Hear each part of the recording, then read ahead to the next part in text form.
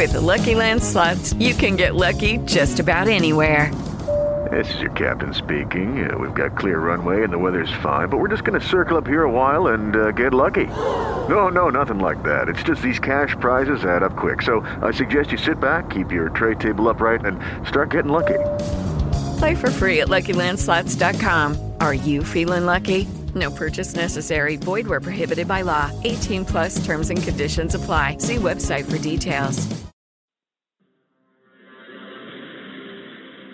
All we say to America is be true to what you said on paper.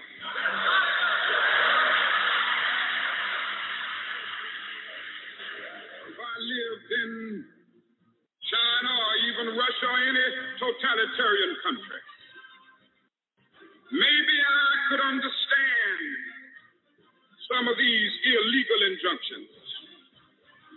Maybe I could understand the denial of certain basic First Amendment privileges because they haven't committed themselves to that over there. But somewhere I read of the freedom of assembly. Somewhere I read of the freedom of speech. Somewhere I read of the freedom of press. Somewhere I read that the greatness of America is the right to protest for rights.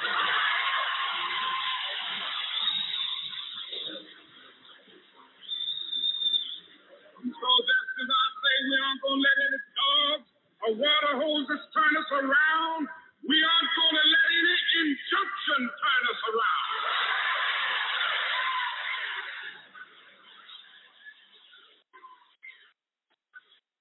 Well, I don't know what will happen now. We've got some difficult days ahead. But it really doesn't matter with me now because I've been to the mountaintop. I don't mind. Like anybody, I would like to live a long life. Longevity has its place. But I'm not concerned about that now. I just want to do God's will. And He's allowed me to go up to the mountain. And I've looked over and I've seen the promised land. I may not get there with you, but I want you to know tonight that we as a people will get to the promised land.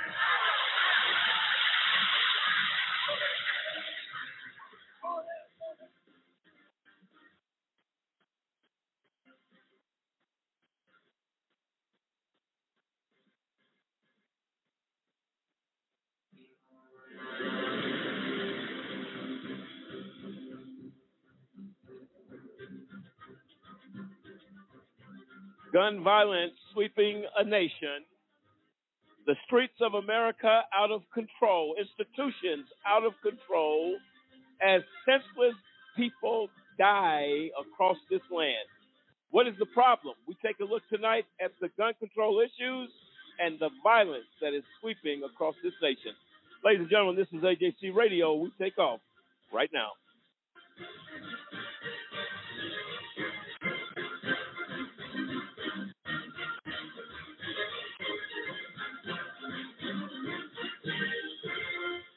And there you have it. I'm Lamont Banks along with David Banks, Demetrius Harper, Kendrick Barnes, Dave Zappolo, Samson Riddle, William Williams, Quentin Stewart, Dennis Merritt, and Tanique Wright as we get ready to deal with the ongoing issue in this country right now.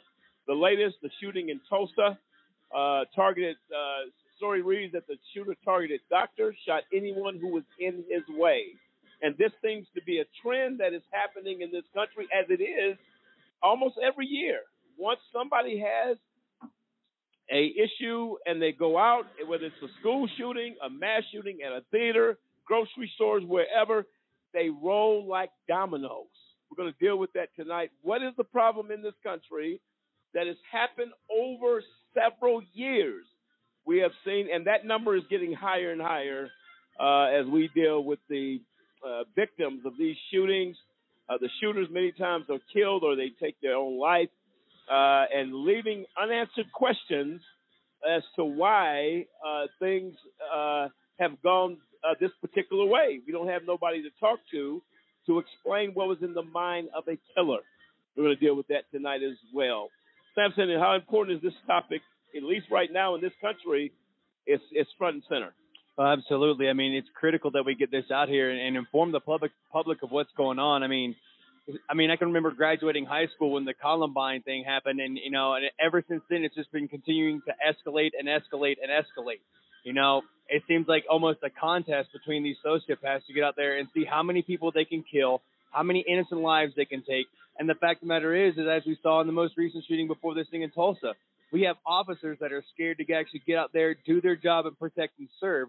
So all that is helping these people that are perpetrating the crimes, get a higher body count. I mean, here in 2022 alone, we have over 200 mass shootings so far. Are you kidding me? We're barely 2 days into June. Yep. And we have 200 events where people want to go and ruin the lives of their fellow citizens for whatever reason, and then, as you pointed out, they either basically suicide by cop or they take their own life. Well, the question is why? And why does it continue to spiral out of control? Dennis? It looks as though it's the ease in which an individual can get hold of a weapon. The Tulsa gunman apparently got the weapon the same day. I mean, he went out and got the weapon the same day of the mass shooting. So I think a lot of it has to do with the way this country makes it easy for anyone to get the weapon. Not trying to take nobody's Second Amendment right, because that's always the everybody saying don't take my guns away. But no, we need to make it more difficult. And until we do that, how do you go out the same day, get an AR-15 and kill somebody? I mean, somebody should have looked at that. But of course, when it's that easy to get those type of weapons, what do? Well, how do we go about doing that, Dennis? What steps should we take? I think people need to be scrutinized. I mean, when you go into a gun shop and you're going to purchase a weapon, I mean, I don't know if you want to call that prejudice or whatever, but we need to really look at these people, look at their backgrounds, look at what's going on, and then if there is a trigger or something is triggered in that person's background, or you think there's a suspicion of something that might happen, I mean, hey, deny that person that weapon. No, and I agree. There are steps that can be taken, and we have to pursue those steps. I got to push back on Dennis a little bit because he's getting into a little bit of the racial profiling almost by letting gun owners try to determine who can buy a gun and who can't buy a gun. So there are guns. The Constitution grants people a right to bear arms, and I don't know if there are any easy answers to that. We live in a gun culture, and I think we got to look closer at the fact that more of these mass shootings are happening now. Everybody's had access to guns since the 60s and 70s, and they had easy access to guns. You hear the politicians talk about universal background checks. Well, they already do background checks in gun stores where people buy a lot of these guns, and only people that are going to be denied a gun are typically felons. And then now you got the mental health issue they're talking about, where somebody can turn somebody in for being mentally ill, and now some judge. So how long does that process take, and how does all that stuff work? It's almost an intractable type issue. I just fundamentally, one last point. I just think American society has accepted more. Been more forgiving of certain types of behavior. We have breakdown of families, all sorts of stuff. I think the problem is deeper than just the access to the guns. It's more behavioral in many cases, and the moral, the moral degradation of this society all the way around. And kind of just jump off to answer your question, Dave, because that question about, why guns have been around, the AR-15 and all these guns have been around since the 60s.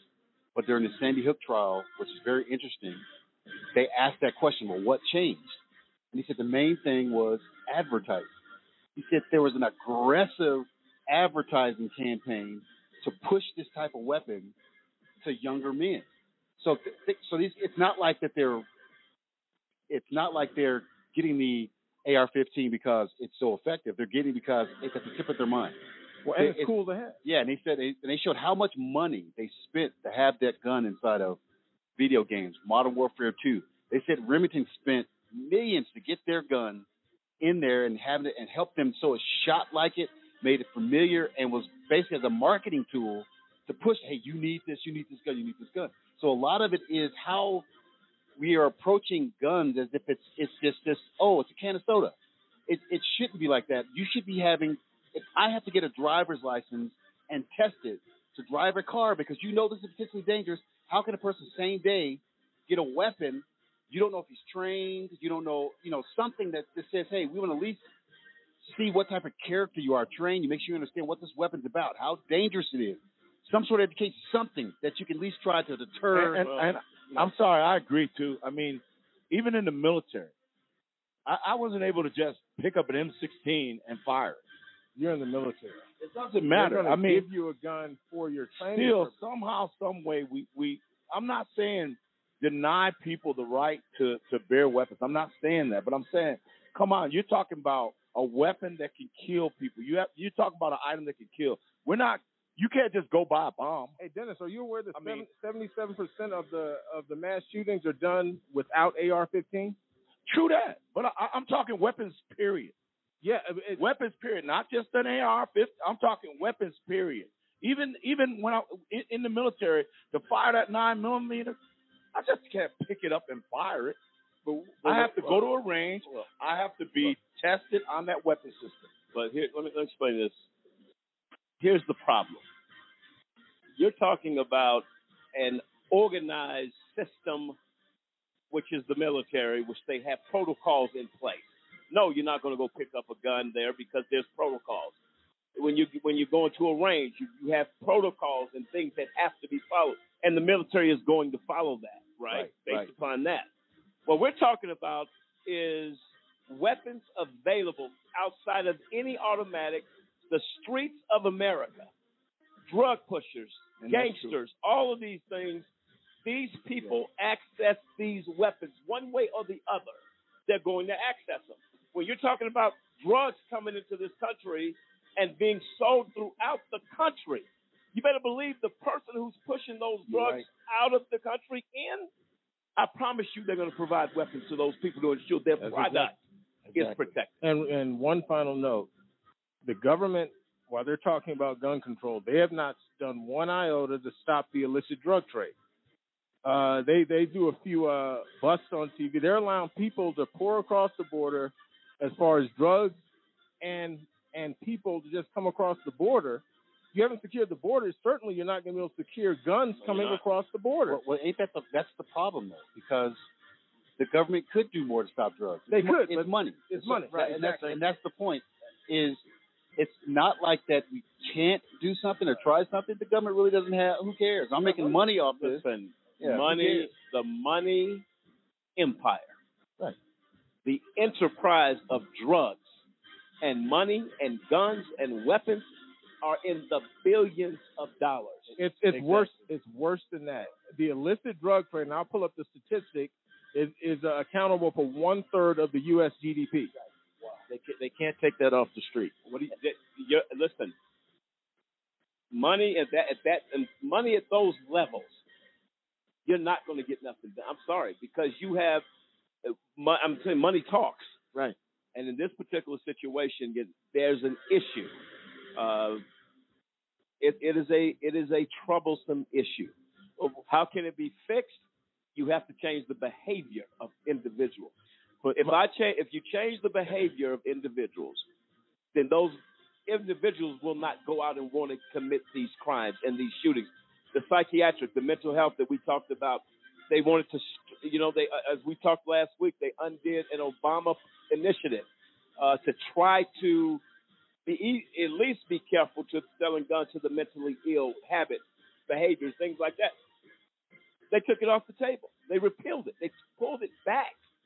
Why is that? So then, since we can't stop the guns from coming into the country, they're not going to stop that. That's a reality.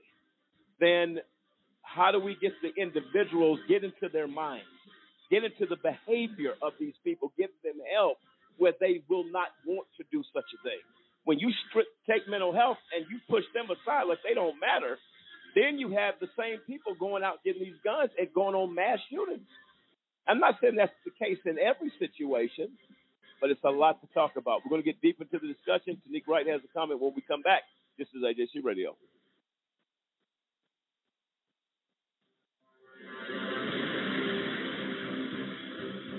There was a shooter, gunman shot in. When news and headlines following an act of gun violence fade away, who's left? The families. Gun violence is real.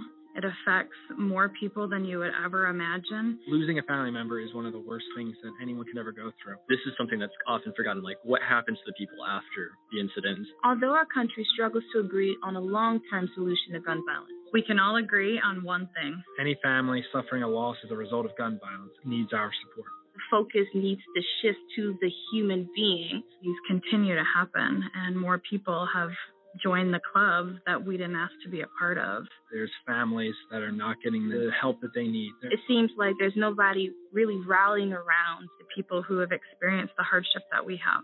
So many families in need, and I can really empathize with that.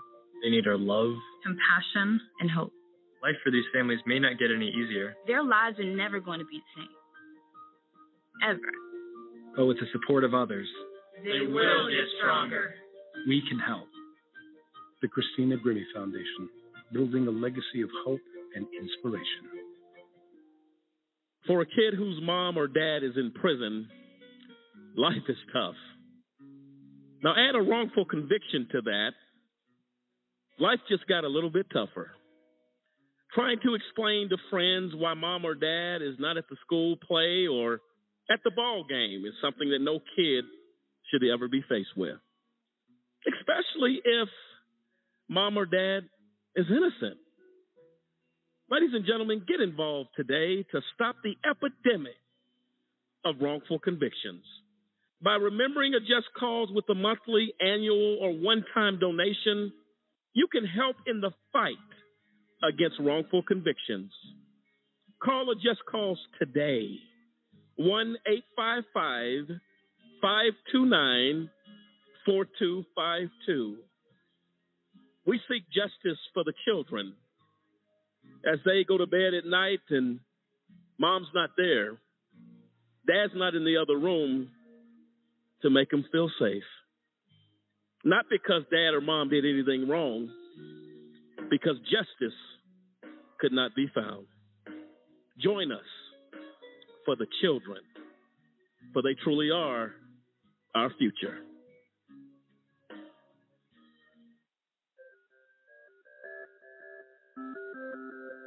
The United States of America incarcerates more people than any other country in the world.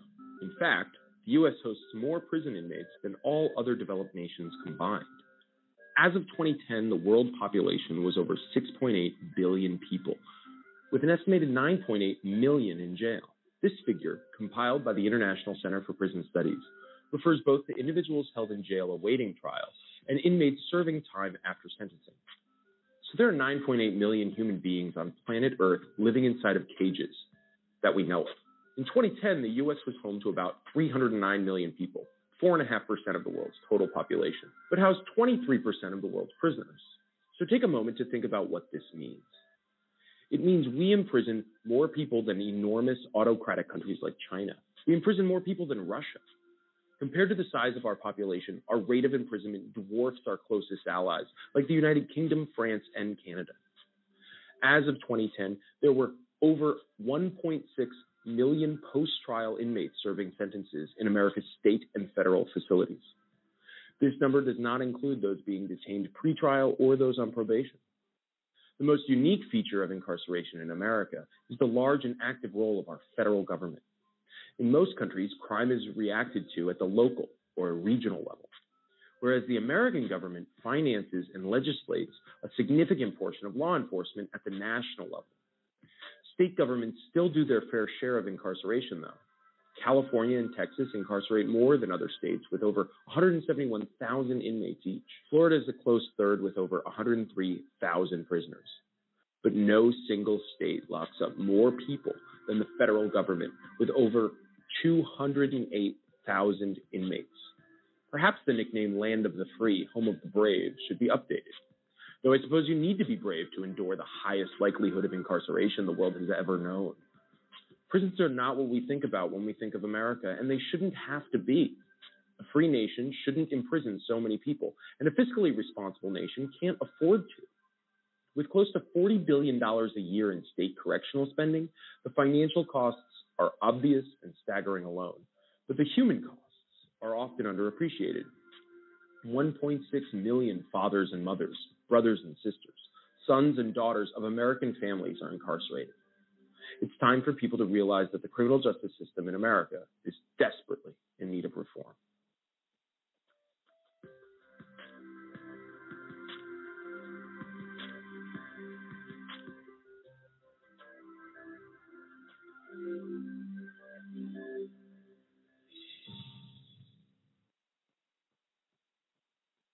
History is important because it shows where you're coming from and where you're going. Type 2 diabetes is something that runs in my family, which means I'm at risk. In fact, 1 in 3 American adults are at risk for developing type 2 diabetes. And knowing this, if I do nothing, that family history becomes my family's future. And my family is too important to me for that. Take the risk factor assessment today at AskScreenKnow.com.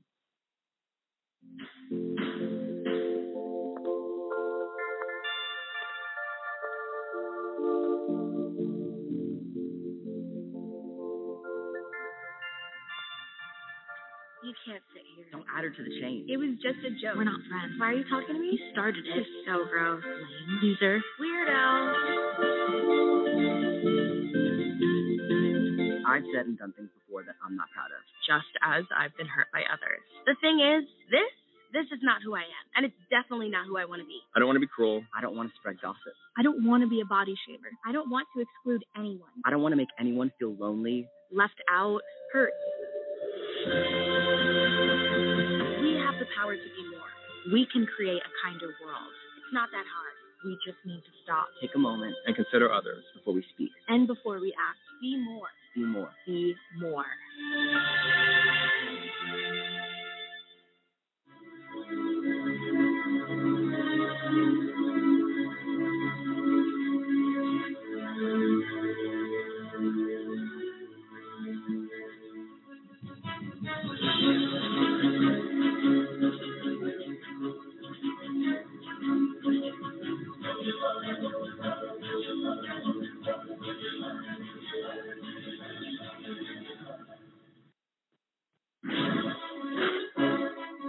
Tulsa shooting that took place yesterday, I believe, on the calendar. Says shooter targeted doctors, shot anyone who was in his way. A gunman carrying a rifle and a handgun killed 4 people at a Tulsa medical building on a hospital campus, police said, the latest in a series of deadly mass shootings across the country in recent weeks. Wednesday's shooting on the campus of St. Francis Health System happened the same week that families in Uvalde, Texas began burying the dead from the deadliest school shooting in nearly a decade. They're saying here that the shooter, and this is what the news agencies are reporting, is that the shooter apparently had some type of a back surgery done and was in excruciating pain, apparently reached out to the hospital to get care. And again, this is just what's out there right now. Care was not given. And the fact that he was in pain, he went to pay the doctor his due diligence, if you will, for failing to give him care. William, your thoughts on that explanation? And again, when things happen this quick, all types of things are coming in of why and what. The shooter is dead. We don't have a way to interview him, to speak with him of what was in his mind. Your thoughts on the explanation of why this shooting took place? You know, I mean, I was listening to the story prior to the show, and you really feel for the fact that this man had, whatever he went through, his back surgery, he was in pain post surgery. Reached out to get follow up assistance. Was obviously in a lot of pain. My understanding from the reports I heard that he reached out, I think, 2 days in a row, and had either not received the response that he thought he needed or whatever. So he decided to take action into his own hands. Hence, he went after that doctor and said that he was going to go after anybody else. Now, I mean, it's just a hard situation. It blends two things that we deal with. William, I'm going to go to this point. I'm going to come right back to you. To that point, it says the deadly mass shooting of an Oklahoma medical office by men who blamed his surgeon for continuing pain following an operation on his back underscores the escalating threat of violence doctors have faced in recent years. By no means do we excuse the behavior of this man, but we're trying to get to the core of what drove him to make this move. What are all the factors included here? It says here, Michael Lewis, 45, fatally shot Dr. Preston Phillips and 3 other people in Tulsa on Wednesday before killing himself. Police said Lewis had been calling the clinic repeatedly complaining of pain, that he specifically targeted Phillips, who performed the surgery. What we currently know is that Lewis was in pain. Lewis expressed that he was in pain and was not getting relief, and that was the circumstance surrounding this entire incident. Tulsa Police Chief Wendell Franklin said at a news conference. Doctors have been increasingly threatened with or become victims of violence by patients complaining of pain, especially in recent years when they have prescribed alternatives to opioids and tapered patients off addictive painkillers. Police have not said that Lewis was seeking opioids to relieve his pain. Now, again, we're dissecting this. Let's open this wide open. When you have a person who is in that type of pain, number one, mentally they're not in the right frame of mind because the pain has caused that. You have to be in pain to understand that pain can drive people to certain things. Again, it's not an excuse or a pass on what he did, but what prompted this patient to feel like nobody cared about his pain, including the doctor, and wanting out of frustration and pain to alleviate the problem. Well, this is one. I think the one thing that you hear is he felt like he was not being cared for, not important, and that's probably going to be a common theme across some of these mass shootings where they're saying, and again, we're not excusing them, but persons that are involved have got to the point where they're saying, no one is listening to my voice. No one cares about my concern. No one cares about my pain points or my feelings. So then I'm going to exact, a level of revenge out. And again, I'm not condoning it, but you can hear this ongoing theme of people saying, they're saying, in order for you to hear my voice, I have to do something drastic, and then to your point, it's very true. Anybody that has spent time in the hospital that has had the surgery or had to deal with something, chronic pain, they'll tell you rank your pain, and a lot of the times you're 10 plus, you're there, you're looking for some relief, and a lot of times the doctors, you have to be patient with them. You're not their only patient, you're not their only concern. But you feel that way if you have been in pain. You lose all sense of reasoning. Right. That's what, and again, let me make this point very clear to our listeners. It's not an excuse of his behavior. No. Because the other 3 victims who got in his way are dead. And then another thing to add on top of that is it's somewhere in his mind, he's probably saying, I had surgery. So I had surgery and recovery, got out of the hospital, hopefully to relieve this pain or, to address the health concern. But now I've come out and I'm worse. And now I'm I'm days in. And you imagine, like you said, the report said that he called the clinic several times before this happened. And so, it's just a hard situation. You have to weigh, and again, it's not the excuse. We're trying to get to the core. Right. What prompted this man, as we talk about guns, we talk about violence sweeping America, we talk about all of these things, what prompted this man? Right. And I can tell you for sure, pain is one ingredient that will prompt insane behavior because people want a way out of that pain. Right. It is what it is. People do not want to deal with that pain. David. I'm looking at a study done this year, actually, by the National Institute of Justice, and they're dealing with the upward trend of mass shootings. Now, some of the key findings was trauma, suicidality, and crisis.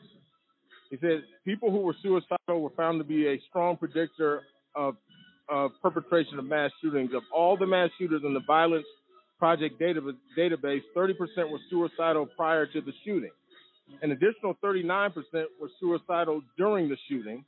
Those numbers were significantly higher for younger shooters, with K-12 students who engaged in mass shootings found to be suicidal 92% of the instances, and college and university students who engaged in mass shootings were suicidal 100% of the time.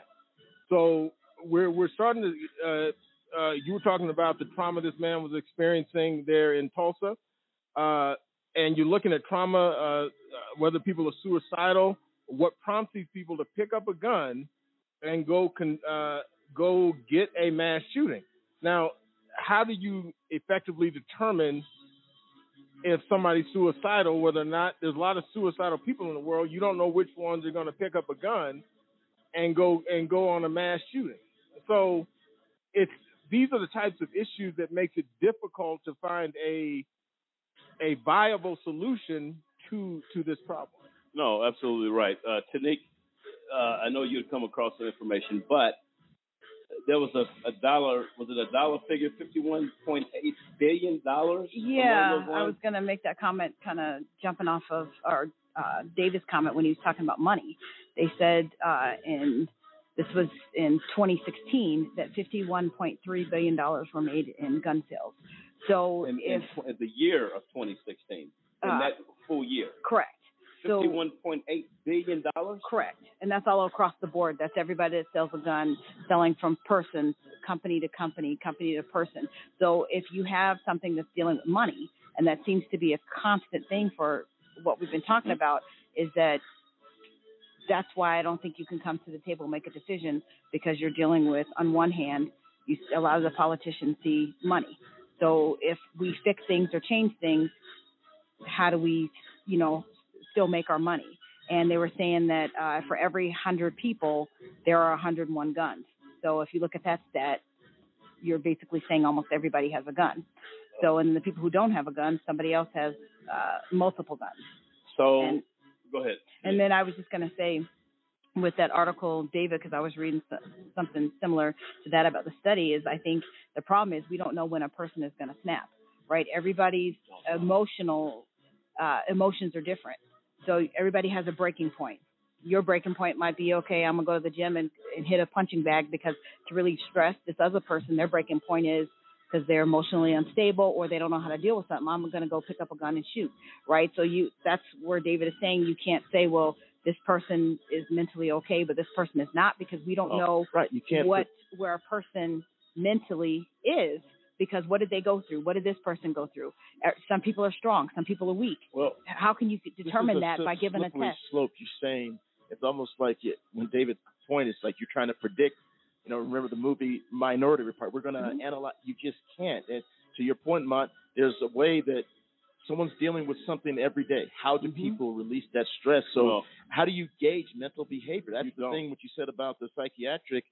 States closing those hospitals to give some sort of help to these people that are mentally disturbed. Well, so again, it's a. But there are people. What if you haven't been defined that way, right? You've never been on a drug. You've never been tested for that, or told that you're bipolar, or you're this, or you have that, and everybody, quote unquote, thinks that you're. You know what I'm saying? Normal. Well, the assumption is because you did a mass shooting, you're crazy. That does not mean you're crazy because you did a mass shooting. Right. Well, they're going to automatically tag you as crazy. Well, not necessarily crazy. This but I'm saying suicidal. Suicidal, but they'll find you at some point. Look, dealing with some severe emotional issues. Severe emotional issues. There's a lot of pain. And again, I must reiterate, to not excuse the behavior of people reaching a point of snapping. but you have to walk in a person's shoes of pain. And if he called 2 days consistently, trying to find, and again, this is just what the reports are saying, trying to find relief from the pain. And if anybody knows about back pain, if anybody has any idea the excruciating pain that comes with back pain, that sometimes cannot be fixed, and you can't sleep, and you're trying to get medication, and you're trying to get relief, and it simply is not there, and then nobody is returning your call, that's a snapping point, because this is chronic pain. Chronic pain is completely different. Chronic pain is something you live with every moment, every second of every day. And if I pick up the phone and say, I just left this hospital, in this guy's mind, I was supposed to be better. And the pain seems to have gotten worse. Then you get into behavioral, psychiatric evaluations that need to be done, because at the end of the day, you can put me on a couch, talk to a doctor, a psychiatrist, whoever. If that pain is still in my back, I'm looking for a way out. And that's where, as Sadiq and David alluded to, there's a snapping point. This man snapped, apparently, because of the pain that he was in. Michael Jackson being one person who said he just wanted to sleep. He couldn't sleep. He took it too far that ultimately cost him his life with that drug. But in his mind, I just want to sleep. I can't stay up another day, hour, second. Give me this. It cost him his life. Was he crazy, or was he just desperate? And it's not only mentally ill or I mean, you got hatred.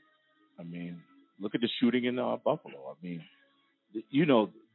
it's so much going on in this society today. It's not only that was pure hate. That was racist. So there's a lot of stuff out there, but how do you fix it? I mean, like you said, I mean, if you can't predict what someone's going to do, or you can't predict how someone's going to react.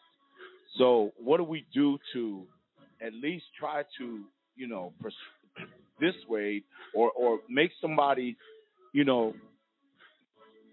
take them away from that place where they just want to go out and just kill people? I mean, what do you do? I mean, this is a hard fight. Like you said, you can't take away the Second Amendment right. Weapons are already on the street, like you said, Mont, earlier.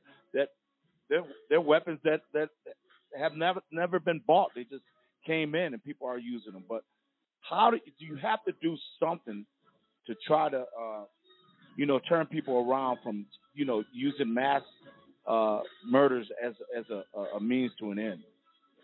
But yeah, I mean, before we got to this point in society, we used to hear about people going postal. I mean, what comes to mind, in decades before when folks went postal? That's what you used to hear about. They got an assault rifle and they went back to work and they exacted justice on my boss but the thing is, this gunman in Tulsa, you make the doctor responsible for your pain. Did you not come to him with pain? So now he's responsible and he must die. The nurse is responsible for my pain, and she must die. No. Listen.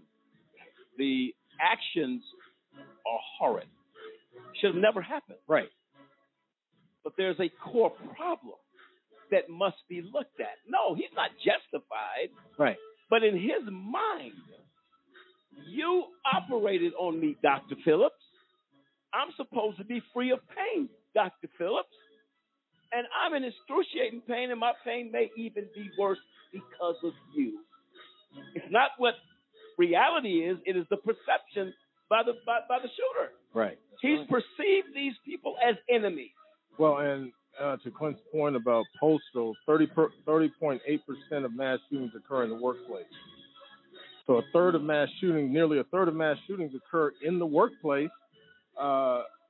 K-12 schools, 7.6, retail establishments, 16.9, bar, restaurant.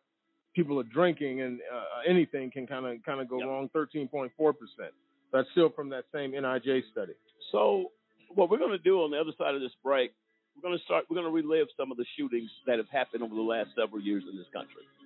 We're going to bring news reports up. We're going to bring people talking, victims crying, victims' families crying and torn apart as a result of the violence sweeping this nation. Now, this wasn't a gun issue, but violence as a whole is having a problem. We heard of the story about the young man that thought his wife was cheating on him, cut her throat, cut her head off, put it in a plastic bag and put it in the back seat and drove off. Where is the country? It's just it's unimaginable that people are killing at this rate. Of course, the majority that we're seeing of late are shootings. You know, not too long ago, you can't go to the grocery store without getting shot to death. You can't go to church at a Bible study on a Wednesday night without being massacred.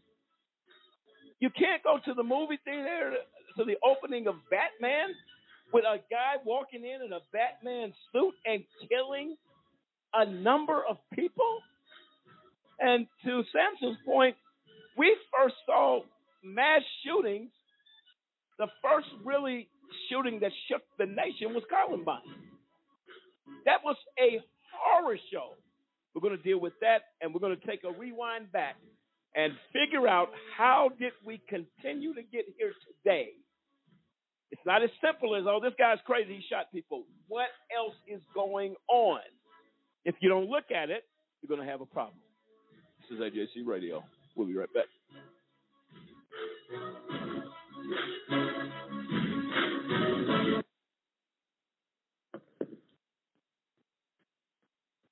Let me tell you who to blame.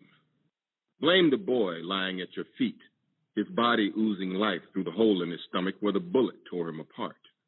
Blame him for challenging you, for not looking away and for not backing down when you pulled out the gun. Blame your mother for bringing you into this world when she was but a kid herself and for dragging you up, not bringing you up. Blame society for not giving you hope. Blame your father for not being there, the man who looked after himself instead of looking after you. Blame the gun in your hand for making you a target, for making you more likely to be picked on. Blame the dead boy, blame your mother, blame society, blame your father, blame the gun, blame anyone but yourself for not being strong enough to put down the gun, to break the cycle. Do you know anyone who's been sent to prison who's innocent? The United States is experiencing record numbers of exonerations in cases where people were wrongfully convicted of crimes they did not commit.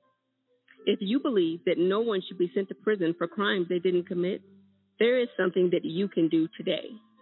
By remembering a just cause with a monthly, annual, or one-time donation, you can help in the fight against wrongful convictions. Call a just cause at 855-529-4252 or visit a-justcause.com and click the donate button. A Just Cause is a 501c3. Wrongful convictions are wrong. Let's be the voice of those who can't speak from behind the wall.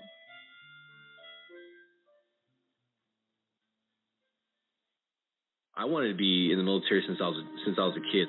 I served in the United States Air Force. I served a total of 16 years. I was deployed 13 times. On my second deployment, 4 bombs hit my vehicle. And at 19 years old, that's the first time I ever saw somebody die. Coming back, I was raging. I started having pretty horrible nightmares. I would wake up in the middle of the night, sweats. I started drinking a lot. I felt worthless. I guess I never recognized it in myself. Eventually, one day, I just walked into the VA hospital and said I'd like to see somebody. Don't suffer alone. You got to find that link with somebody that'll make you let it go. It all starts with going to the VA.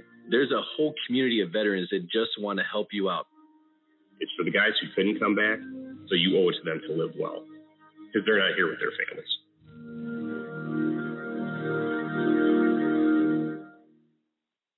a barred police officer who shot and killed a man. When I first saw the Oscar grant footage, like a lot of people here in Oakland, I was outraged. As soon as I heard about it and I went online and I seen what had happened, tears came down my eyes. It was something that was very alarming as a police officer and as a citizen of Oakland. It was like such a blatant murder. You have a city in trauma. Anyone that's seen that and looks at it is in trauma. My hope is that people will express their concern with police brutality, but they will do so in constructive ways that don't include violence. We cannot perpetrate this cycle of harm and violence in this community. Because we do have to live here and they terrorize the city, and it's only going to make it worse for us. They killed our young brothers. You can protest, you can try to make a change, but there is a positive way you can do it. And make sure we let the police know and that we're aware that stuff ain't right out here. We're trying to fix it. In a way that is about using your voice for justice and making Oakland a safer place for everyone to live and get along as one. Violence is not justice. Violence is not justice. Violence is not justice. Violence is not justice.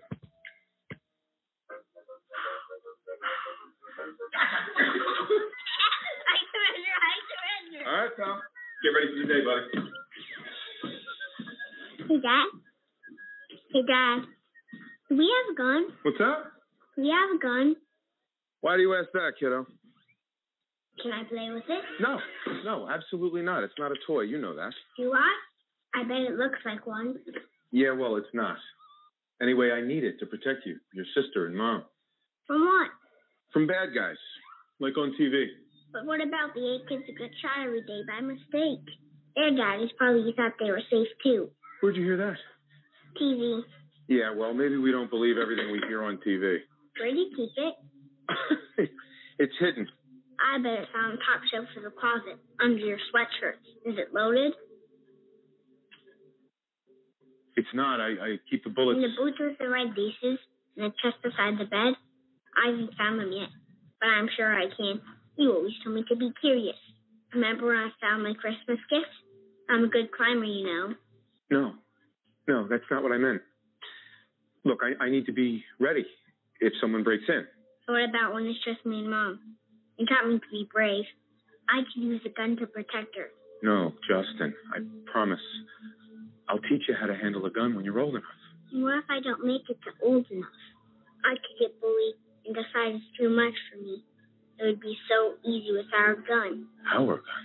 No, buddy. My gun. But it is our gun. In our home. Happens all the time. I'll make sure that doesn't happen. I'm always here for you. But, Dad, you're not always here. Temperatures, we should reach our normal high of about 82 degrees by this afternoon. Clear skies tonight with a low near 70. Increasing cloudiness tomorrow, sticky and humid with a high of 56.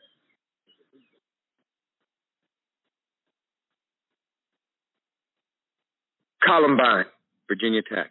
Tucson, Aurora. Fort Hood, Oak Creek, Newtown. Newtown. Newtown. Newtown. How many more? How many more? How many more colleges? How many more classrooms? How many more movie theaters? How many more houses of faith? How many more shopping malls? How many more street corners? How many more? How many more? Enough. Enough. Enough. Enough. Demand a plan. Right now. As a mom. As a dad. As a friend. As a husband. As a wife. As an American. As an American. As an American. As a human being. For the children of Sandy Hook. Demand a plan. No more lists of names.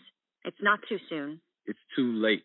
Now is the time. Before we all know someone who loved someone on that list. No more lists. No more. Who they might have been. No more. If we had just done something yesterday. It's time. We can do better than this. We can do better than this. It's time. It's time. It's time for our leaders to act. Demand a plan. Right now. Right now. You! Demand it! Enough. Enough. Enough. Enough.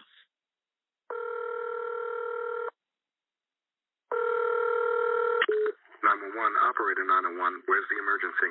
127 Brynmere. Okay, what's going on there? I'd like to order a pizza for delivery. Ma'am, you've reached 911. This is an emergency line. Large with half pepperoni, half mushroom. You know you've called 911. This is an emergency line. How long it'll be? Okay, ma'am. Is everything okay over there? Do you have an emergency or not? Yes. And you're unable to talk because... Right. Okay, is there someone in the room with you? Just say yes or no. Yes. Okay, it looks like I have an officer about a mile from your location. Are there any weapons in your house? No. Can you stay on the phone with me? No. See you soon. Thank you. I don't have to tell you about the challenges we face every day. That would be like preaching to the choir. Yeah. Today you have a chance to face the challenge of your risk for diabetes. My dad had diabetes, and 1 in 4 U.S. adults are at risk, myself included. If you're older than 45 or African American, that risk increases. So here's a chance to ask yourself, what can I do? Talk to your doctor about getting screened and know what your options are. Learn more at AskScreenKnow.com. In the fabric of America, they are the toughest threads. One of the first things they learned was the code that every service member lives by. Leave no one behind. Now all of us need to live by it too, because some veterans are being left behind. 20 of them take their own lives every day. Learn how to be there for a veteran at BeThereForVeterans.com. Honor the code. Be there. Leave no one behind.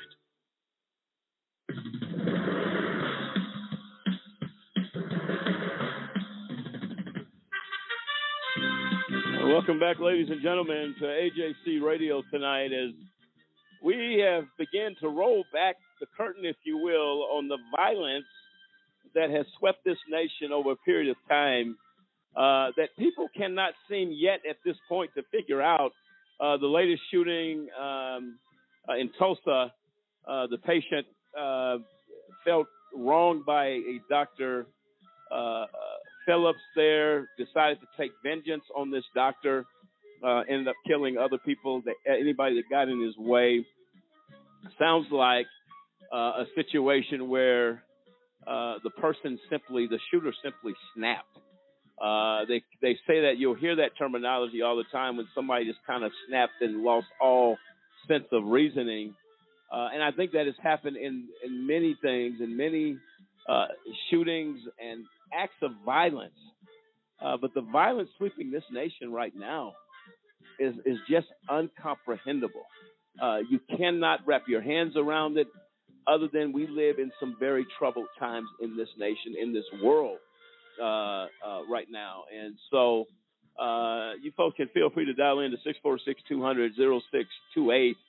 646-200-0628. If you have a comment and want to get in the conversation, we'd like to hear from you as well. I know a lot of our listeners are listening online versus via telephone. So at your own leisure or convenience, you can feel free to dial into the show. As we were talking prior to the break, the things we can talk all day long. We can talk all day long about the problem. What are we doing to address big business? The medical industry has become big business a lot of times. And I'm not saying this about everybody in the industry. I think we got a lot of strong people that help save lives. We've seen that during the time of COVID. So by no means do we take anything away from our medical professionals out there that do everything they can to make things happen. But you have to deal with the other side of it. What about the medical professionals that are not doing what needs to be done? That will prompt a patient to say, you know what, you're responsible for my pain. People say, well, why would you do that? That's crazy. You have to be in pain to understand it. It doesn't excuse them, but you have to understand pain, chronic pain that never goes away. People are easy, and again, and I'll keep saying this as long as I talk on this show. We're not excusing mass killings and shootings and senseless deaths of anybody. We're trying to get to the core of what prompted a shooter to do what he did. And in this case, according to the police there in Tulsa, he felt really forgotten after his surgery.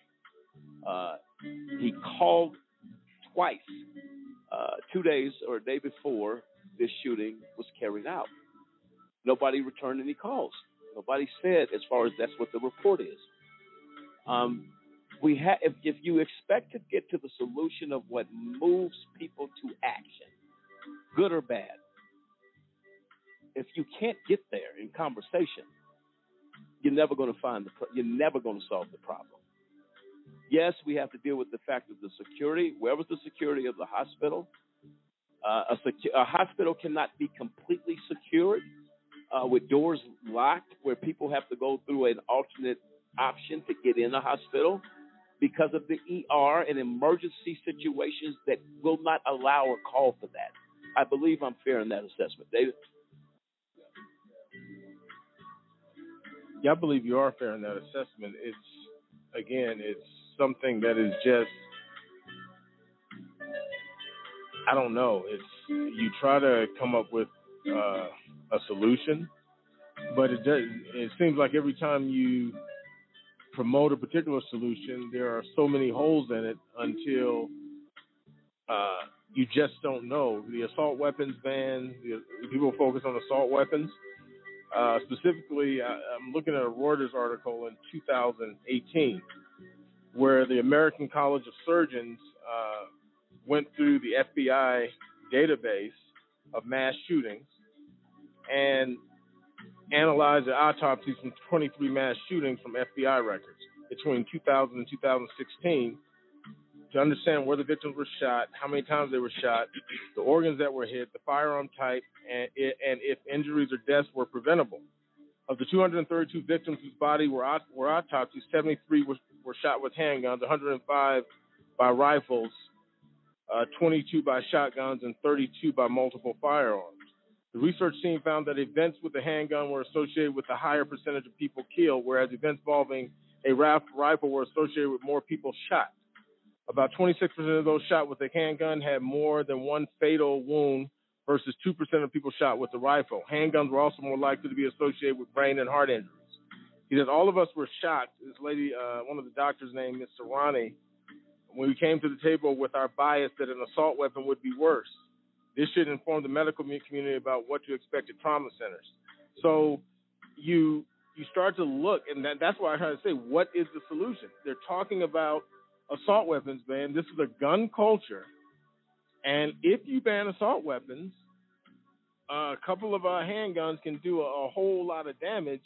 You pocket 3 handguns, hide them, walk into some place, pull each one out. Maybe it has 17 rounds in each one. So you're looking at close to 50 to 60 rounds there. So the question is, why are we having a conversation about assault weapons when the numbers and statistics show people are dying other? You just have to focus on guns. Period. And what to do about guns. Not and you're right. The conversation comes up. Well, these particular weapons should not be allowed. Why does somebody have an assault rifle? Well, less people are dying behind assault rifles than handguns. So we're having the wrong conversation. Well, and it's a gun culture problem. It's a gun culture problem. Dave. Well, one thing that you look at, too, is in this country, there is no compassion anymore. We talked about this gentleman he had pain. Well, pain is something, again, that we've said can just make you snap. A family friend of mine had knee surgery. The pain was so horrible afterwards, and she wasn't being heard. She killed herself. How many times have we heard about the people that had COVID and their symptoms never got better, nobody listened to them, and they killed themselves? There is a point where people are feeling like they're not being heard. And you make it easy to get weapons now. I mean, one thing that I heard a couple of years ago is a reporter from the BBC from England, not even a U.S. citizen, walked into a gun show, bought an AR-15, walked to the next booth, bought the rounds for the weapon, and walked out into the parking lot, all on live radio in a 15-minute time span. Not even an American citizen. So you make it easy for somebody to get the weapon that's already having mental problems because they feel they're not being heard, they're in pain, whatever it is, whether it's mental pain or physical pain. And they think, well, if I'm feeling this way, I'm going to make somebody else feel this way. And you just have a spiral, and it's horrible. You do. Samson? No, and to Dave's point, I mean, I'm sitting here looking at an article where it says, like, chronic pain actually rewires your brain. I mean, it says here, some of the symptoms are altered perceptions and cognition, emotional instability, and persistent pain will actually change the chemical composition of your brain. So, yeah, when they say, hey, you're in so much pain, you go crazy, that's not too much of a stretch. This man was being, as everybody's been saying, he's been denied due proper care. He is in pain. In his mind. In his mind. He is suffering in a way that he can't control it. He can't, fathom how much pain he's in. And of course, he's going to target the last person that had their hands on him in a medical fashion. As far as like, okay, you're the doctor. You were supposed to help me, And then, like Dave was just saying, again, firearms are so easy to get a hold of here. I think the only reason people are focusing on AR-15s or anything like that is because it's a high-profile weapon. You look at here in Colorado, there is a huge thing about, you can't have 30-round magazines. Well, it doesn't matter if you have a 30-round magazine, a handful of 20-round magazines. The fact of the matter is if you're due, if you got the intent to go out there and do damage, it doesn't matter to you how many magazines you got to tote around with you. The fact of the matter is I'm going to tote this around and I'm going to do what I feel I need to do so that I can be heard. It doesn't matter how many people they hurt or how long it takes them. Capacity is capacity. Well, and the thing is, so I think assault weapons is the middle ground because you have to take something and you have to say, and they want to leave something because you're not taking guns away from America, period. So you try to put this sacrificial lamb of, let's say, AR-15s. Police don't like them because police know they can go through body armor. So let's try that. But to me, it's as David is saying, it's a gun culture. It's not really one type of weapon. It's how do you prevent an individual thinking, well, my only way of resolution is to kill. And to that point, I think we mentioned last week about the word power. You get some of these individuals. I go to Sprout. You shop in everyday life, and you see these guys, and you just look at them and say, to your point, Kendrick, if we're saying, why do you feel that you need to have a gun? Because I'll look at the gentleman, I'm like, and I saw somebody at a coffee shop with an AR-15. This is not the movies, guys, where people just walking in and everyone's just shooting. It's like, why do you feel the need to showcase an AR-15 strapped to your back? Where did you see that? At a Starbucks. There's a guy, because it's an open carry. Yeah, right. So he had an AR-15 at a coffee shop. So again, when I go in there, it's like, in my mind, I ask the question, why do you need that much? Russia's not coming. No one is invading the United States or Colorado, but you feel this need to your point. I have to show if I raise my voice, hey man, immediately people in that Starbucks or that grocery store, when you see that, you're just, because you don't know, why are you, it's the word power to say, I'm walking around in a grocery store, if anything jumps off, I'm ready. Well, here's what you got to look at. Every culture is different. Right.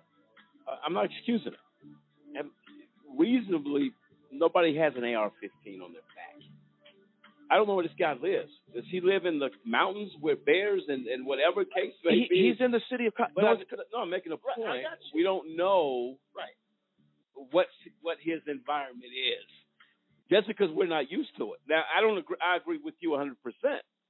But with that, somebody is always going to have a counter argument. Sure. So why, you know what? We have a right to bear arms in this country. That's where they're going. The Constitution, with the right to bear arms, didn't put a specific type of weapon. They simply said you have a right to bear arms. So you're going to have people, we don't agree with it. They're going to say the Constitution gives me this right. And I've seen people and it's an open carry state. Right. So you know what? If I want to strap an AR-15 on my back and go grocery shopping and buy some milk and potatoes for the house, you legally in this country can do it.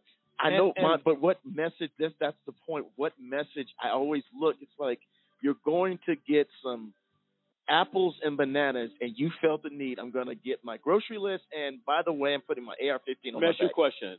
What if this guy, you know what? He heard somebody went up and shot up a grocery store when they were just grocery shopping. No, I he get says, it. wait a minute, guess what? They want to start shooting when I'm picking up my groceries. I'm going to be ready. But that's the point. You get into this tug of war to say, okay, it's just I'm going to get some coffee or get me a bite to eat. I get a burger, and I see. I'm in agreement with you. I'm in agreement with you. Yeah, but some of the people that went in Buffalo, I mean, they just went to get something to eat. And you know what? And look what happened. Look what happened to them. Yeah, but who's to say this guy with the AR-15 on his back? Who's to say he's not the next shooter? Because that's what's going through everybody else's mind. Well, who's to say that he is? That's the problem. And I have yet to see this mythical armed citizen stop a mass shooting. So that hasn't happened. So that's always the thing. Oh, we need citizens with guns to stop that. But not one of them yet has been there to mass shooting and save the day. Well, Starbucks they're not necessarily bullets. The guns are supposed to be to protect your home and your family, typically from violence. The reality, there are weapons, military-grade weapons that are illegal, that they can't be sold on the open market. So the government has to determine what weapons, if they feel like it's military grade and the only military should be using it, they can say they don't sell M16s it's a military weapon. They don't sell those at the gun stores, and they're not allowed to sell those at the gun stores. They do have stuff as deadly as M16. Well, technically, if you watch, they did a study on that it's a YouTube channel called Garand Thumb. He did a study on the difference between an M4 and a consumer version of the AR-15 that they sell. He said outside of the military one being fully auto, the consumer versions are actually better. He said they got the cooler tech, so they're easier to shoot. They're more stable.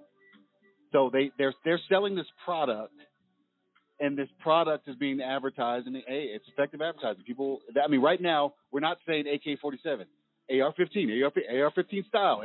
They've marketed this particular weapon to perfection. But outside of the marketing of that weapon, how many weapons are on the streets? What weapons are on the streets accessible on the streets of America? We have many weapons, so that right now America's probably in no threat to ever get invaded because the citizens have more weapons probably than the invaders.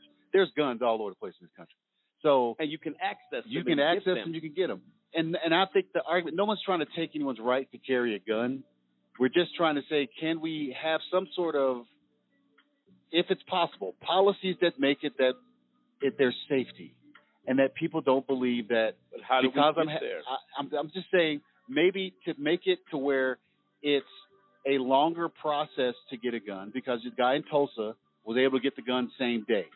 Now, maybe if we could have delayed, I'm not saying it's going to solve every issue, but if maybe there was a delay there.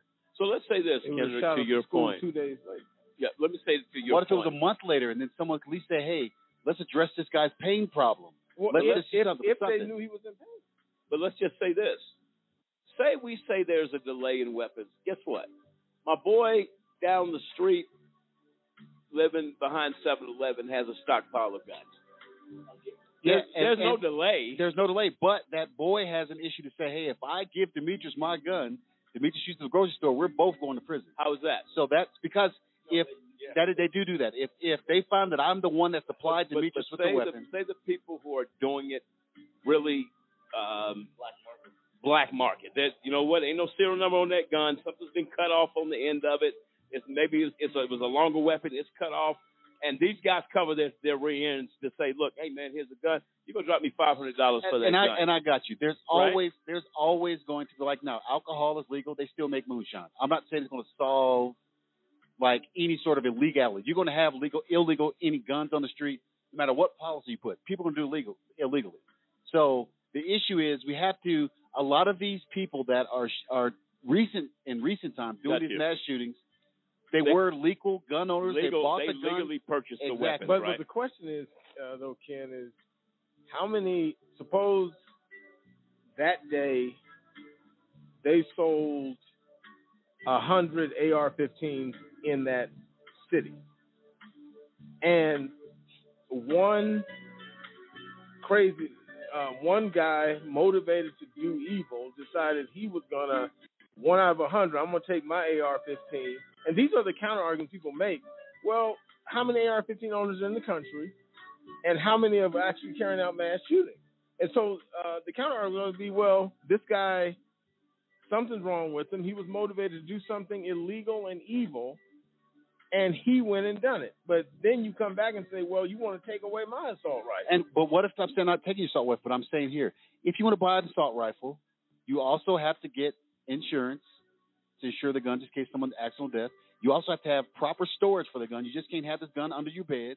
So if you want assault rifles, you have to buy a gun. So you make it to where if you really want an assault rifle, let us make you jump some hoops, and you're not just getting one the same day. Or I'm giving it to my little cousin because he turned 18 today, and I gave him a present of assault rifle. And there's no training, there's no safety, there's no.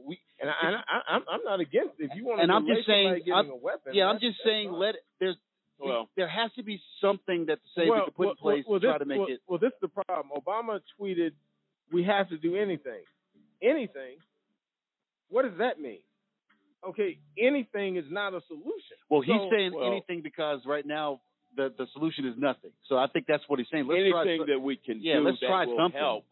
I think that's what President Obama. Well, then why don't let's anything? Let's sing Kumbaya and talk about how peaceful it is, and go to the Granola Valley corner and say hopefully that'll help solve gun problem. No. We just need to have a solution, an actual solution that is going to actually work. The real issue with President Obama was this: they repealed his attempt to slow down guns going to the mentally ill, to ensure that there was extended background to make sure mentally ill people could not have access to guns.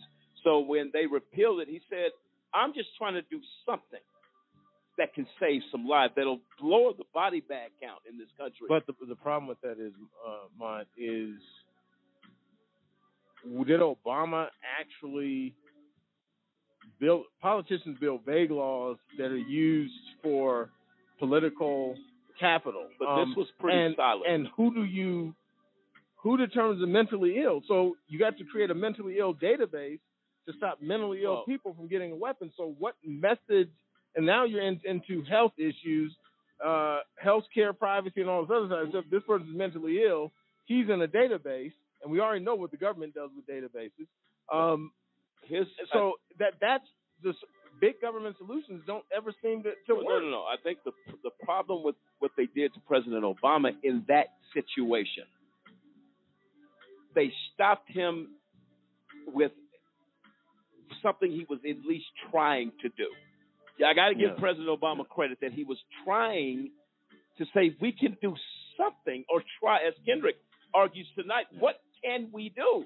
Is there something we can do that says less body bags are going to be filled on the streets of this country and at elementary schools, junior high schools?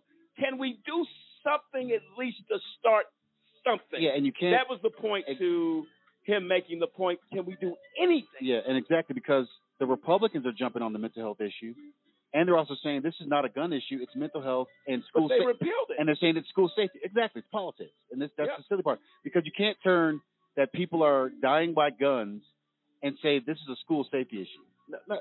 No, because there are people dying at grocery stores.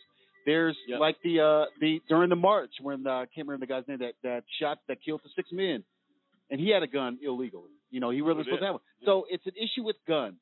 That's what it is. We have to stop thinking that we have a police force. We don't need every citizen walking around with a gun thinking they're going to stop a crime. Because most don't anyway. They don't. To that point. We're going to revisit Charleston right now, as well as Judy Q addresses Sandy Hook. She's a congressman in Washington, D.C. We're going to hear both of these accounts of the violence place. Let's take a listen.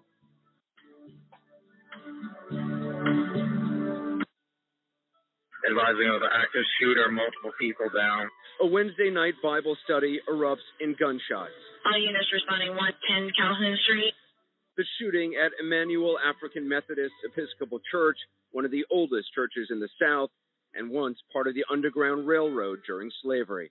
At the scene, 8 are pronounced dead, 6 females, 2 males. Another man dies later in the hospital. Several victims regarding that active shooter. Give me at least 4 medic units plus 2 supervisors on that call, please. The gunman manages to evade officers and a frenzied manhunt ensues. Charleston Police Department then releases this photo of a young man entering the church on Wednesday evening.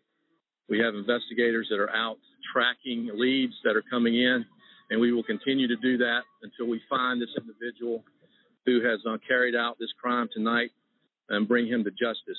As daylight breaks on Thursday, the manhunt continues and the suspected shooter is identified. Meantime, the community tries to comprehend what is incomprehensible. We woke up today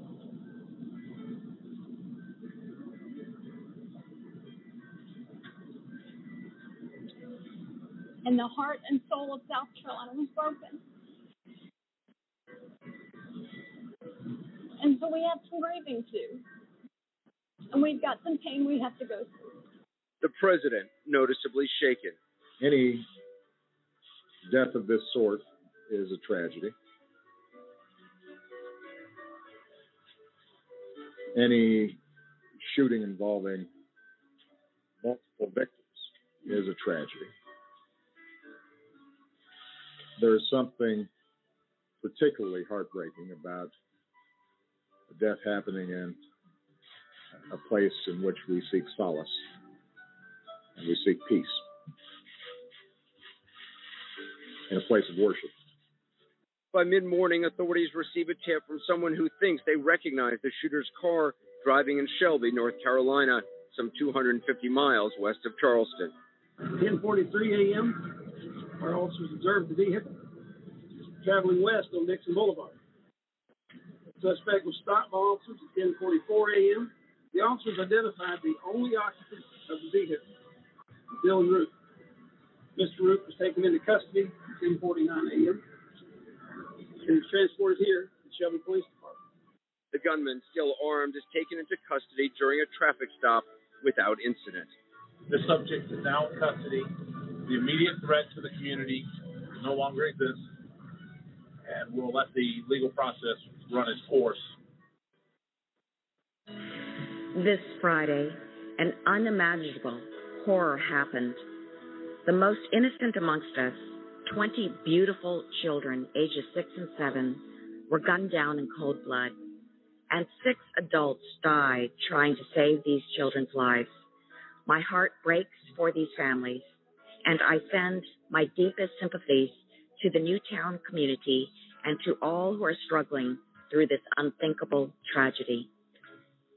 Sandy Hook made clear what we've known for too long, that we are not doing enough to protect the public from deadly weapons, that we are not doing enough to address mental health issues in our society, that we are not doing enough to stand up to those who are actually saying that more guns, not less, are the solutions to mass shootings.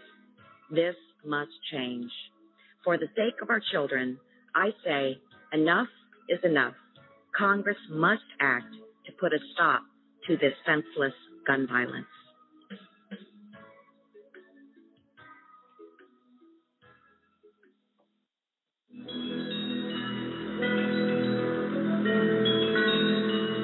A nation in disarray.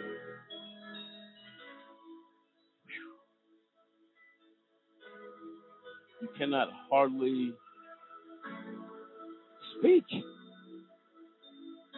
It's one tragedy after another tragedy after another tragedy.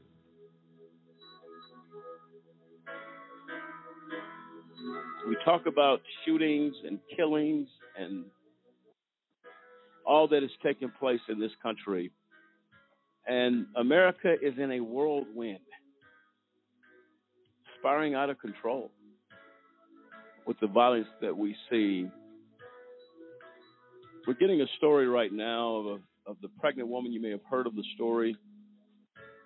Was shot 5 times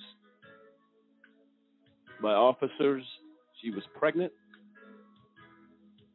Said she had a weapon, but she came out with her hands up. The picture that I'm told that is circulating looks severely photoshopped. She has no ankles in the picture. hand is actually going through a fence, which is just not reality.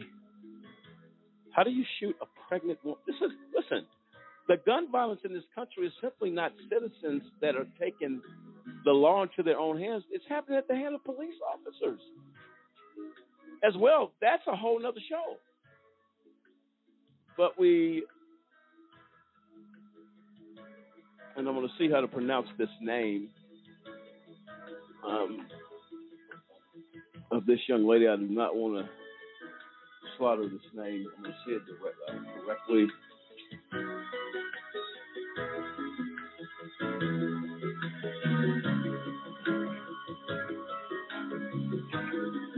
Just one moment.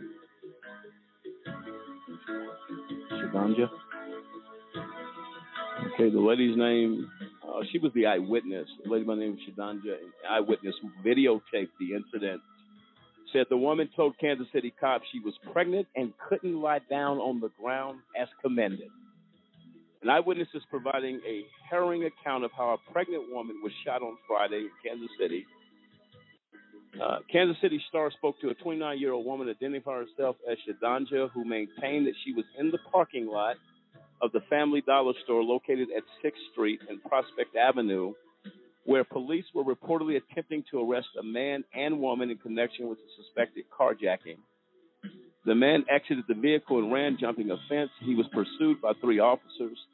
The woman got out of the car and was ordered to the ground. The eyewitness says the woman told police that she was pregnant and couldn't follow that command. The woman reportedly also told officers that there was a gun in the car, and she began backing towards a fence.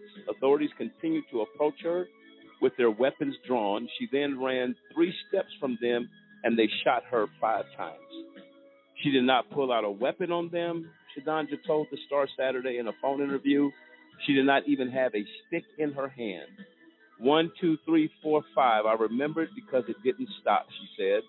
They shot 5 times. I remember seeing her hit the ground and I froze.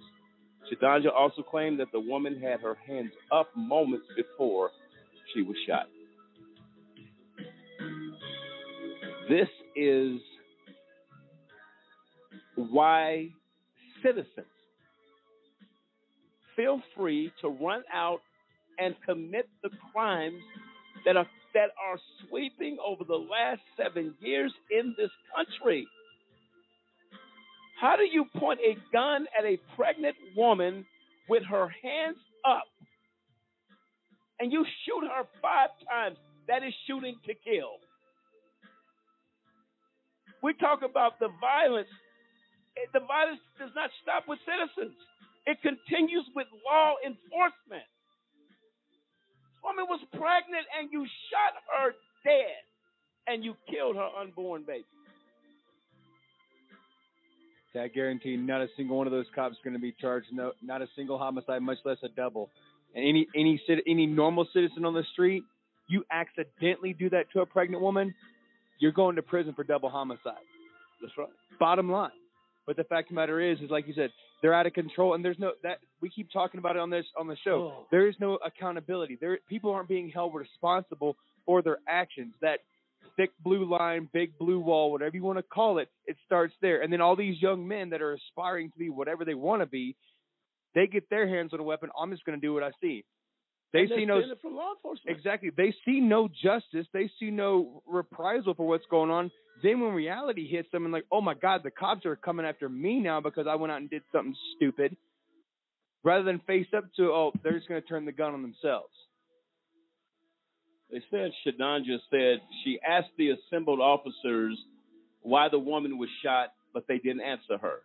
She also recorded part of the incident, and according to the Star, whose staffers reviewed the footage, the targeted woman is seen lying on the ground with blood on her shirt as she is being handcuffed.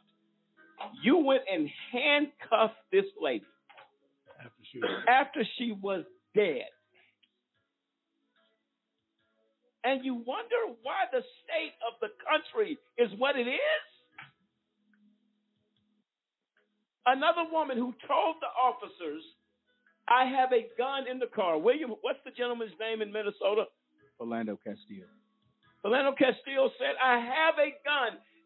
The cop emptied his clip in front of this young man's 3-year-old daughter and fiance in the car. The lady says there's a gun in the car, thinking she's doing the right thing because these are the cops. They shot her dead 5 times. Can somebody give me an answer here? Well, Samson had hit on the issue that I think is that really one of the major issues at the core of this topic is accountability. Now, I think David brought up about the foreign journalist, the British journalist that went into a gun store or went into a gun show. Is that correct? Now, all those things can happen. And the thing that's so wrong at the core of this is that there's laws all along those lines that are, at least there are impediments for those things that are blockers that shouldn't allow these things to happen. But the problem is that people are not being held accountable. And let me make a correction. They said, I guess the lady survived her wounds. Is that correct? She survived her wounds. Is that right, Tanique? Correct. They're saying that she is in stable condition. After 5 shots? There's a lot of different reports. That's why they were saying they need to call to release the footage. Well, listen, let me tell you. You know where the controversy is? Because people are outraged about what happened. So let's just see. Let's have 3, 5, 7, 10 different versions of what happened. Well, that's why they said to. Our lady on the research team, and not to interrupt Tanique, made it clear that the photo looks photoshopped, where it just doesn't look real. So they want to listen. Officers have been known. We saw it. I forget the gentleman's name off the top of my head, where the officer shot him and dropped a taser of some sort. That was Walter Scott. Walter Scott's case, yes. And we saw him on camera drop the taser or whatever it was. It was a weapon of some sort. Of some sort. That dropped it. To say he would be justified to shoot. Did Walter Scott get shot in the back? He got shot in the back. He stopped at an intersection, got out of the car, took off running, and the police officer was in pursuit, shot him in the back, and it was recorded by a citizen over the fence. Over the fence, it was very sad because I remember the interview with Anderson Cooper with the mother of Walter Scott, that his son. Now, if I'm walking away from you, you want to tell me why you empty your clip in my back? Yeah, you can't tell me because I'm probably dead at that point, but why are you shooting into a man's back who's not ceases to be a threat to you? How's that possible? So let me tell you something, folks. The problem in this country with guns starts at the top. Starts at the top. Well, and then, I mean, we have so many situations that have happened. If you look at some of the polarizing cases that have happened this year, one that comes to mind is Kyle Rittenhouse. So Kyle Rittenhouse is the 17-year-old that goes across state lines with an AR-15, goes, I believe it's to Minnesota, and is involved in shooting. Now, he was basically acquitted because the judge in the case allowed him, throughout the law, that was basically the violation that he was in, where he was underage possession of a firearm without the accompaniment of a parent, which is the law that's pretty much across all the states, which allows you to take your son into the woods and hunt, and you can allow him to carry the gun as long as you in the presence of the adult. So now that's when he took his mom dropped him off across state lines with an AR-15. And so now the judge lets it go on. But this is another case. Absolutely. Do we have a caller in queue? Hello? Okay. Yes. Thanks for calling the AJC Radio. What's your comment or question tonight? Okay, I wanted to comment on several things that you all talking about. Thank you for allowing me to speak. Yes. About the gun control and different things. I remember when Obama was trying to get that taken care of. And in Colorado, some of the political people were cheered. I mean, how do you say that? They were ousted out of their seats. They lost, like John Morris.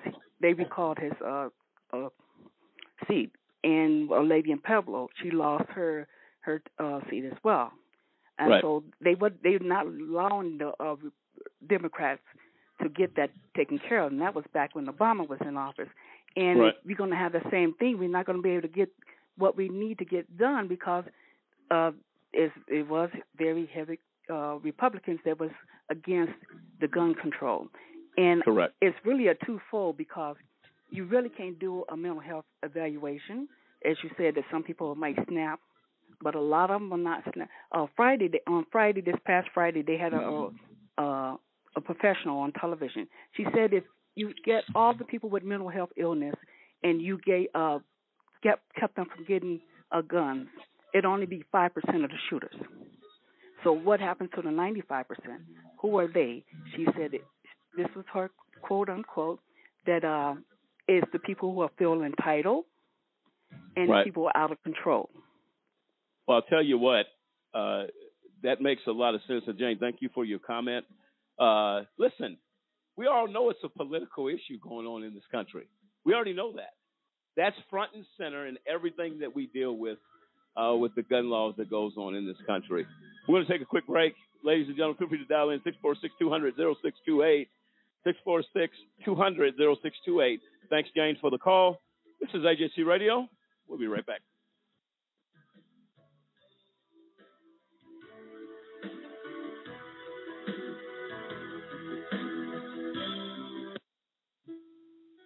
My nephew Joshua was 13 when he was killed in 2001.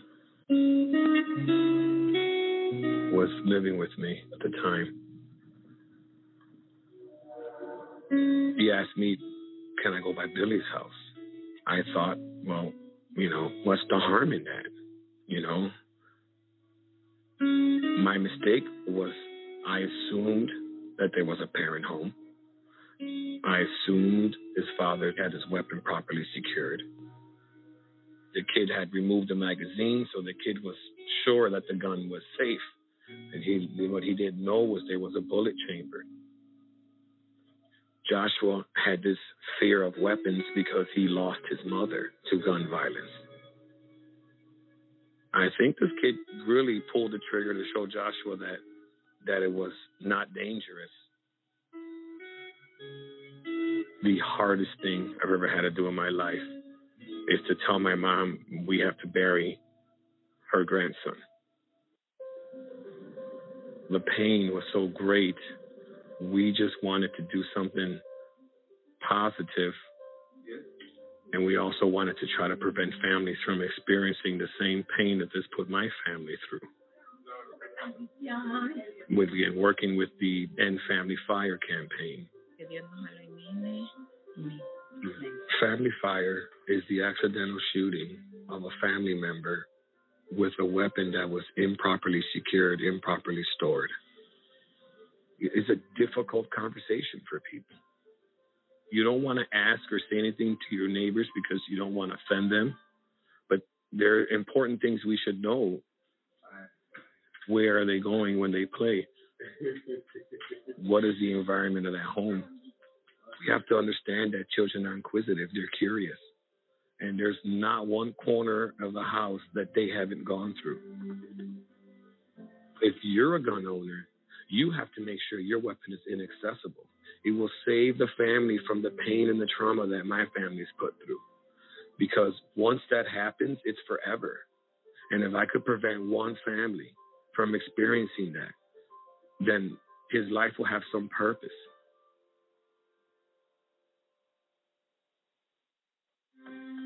Ladies and gentlemen, can I ask you a question?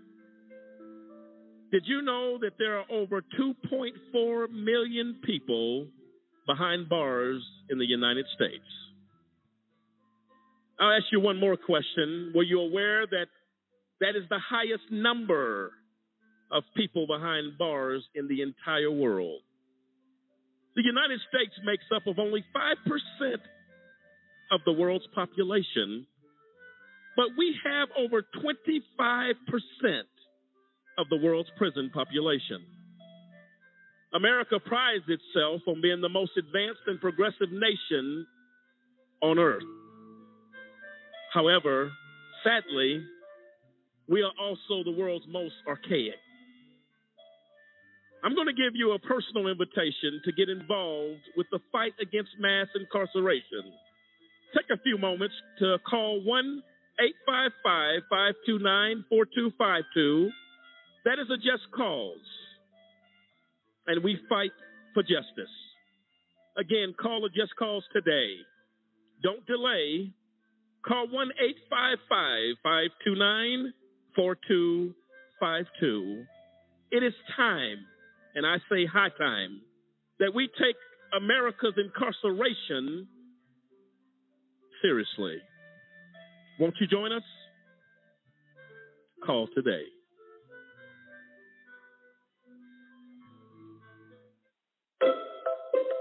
When does it stop being partly cloudy and start being partly sunny?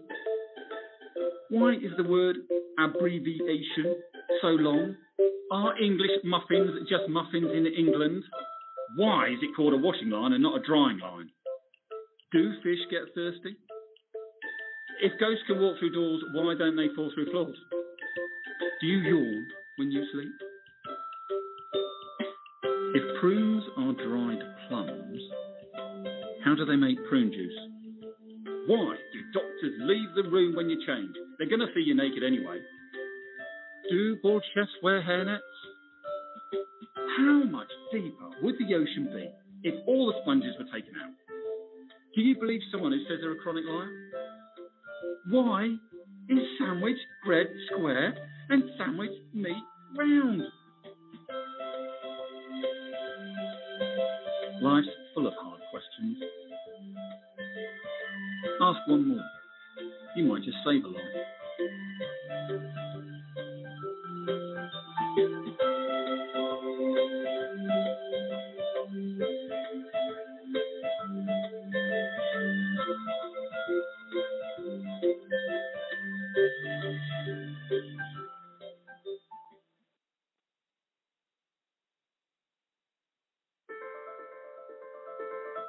There's a lot of mud when it rains here, and it makes it really hard to find food. There are car bumps every day. My mom worries about me when I go out. Every time I hear the alarm bell go off from school, I think it's an air raid. Sometimes I have nightmares about it. A lot of houses in our neighborhood have been destroyed. I like to close my ears and sing songs whenever the bombs come close. My dad says we have to leave, which makes me scared. I'm worried our new neighbors won't like us. What if they don't understand our religion? Because we don't speak the language, it might be hard for me to make friends. But I know it's all going to be okay. It's all going to be worth it. I just want my family to be safe. But these are not my words. These are not my words. These are not my words.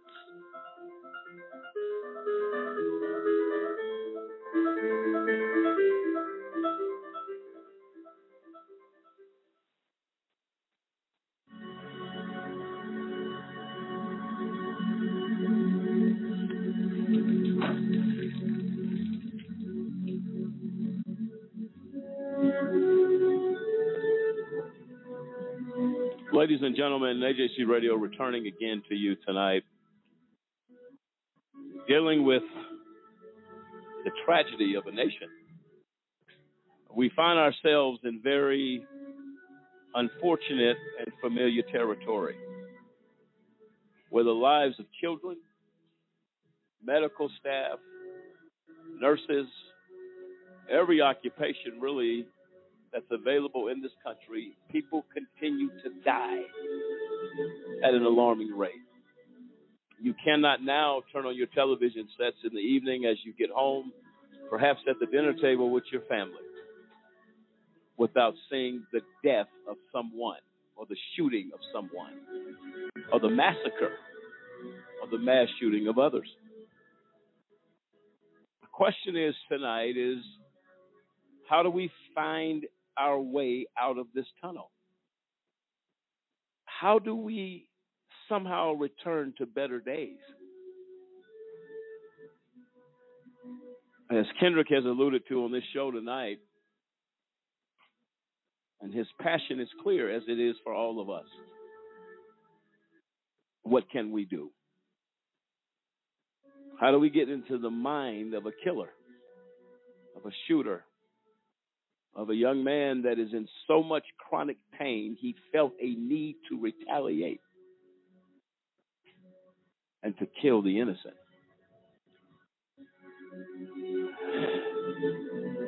And honestly, in all the times we have done this show, it leaves you at a loss. We're going to remember now some of the things that have happened as we've been talking about looking back as violence has swept across this country, with a few clips right now. Let's play the clips.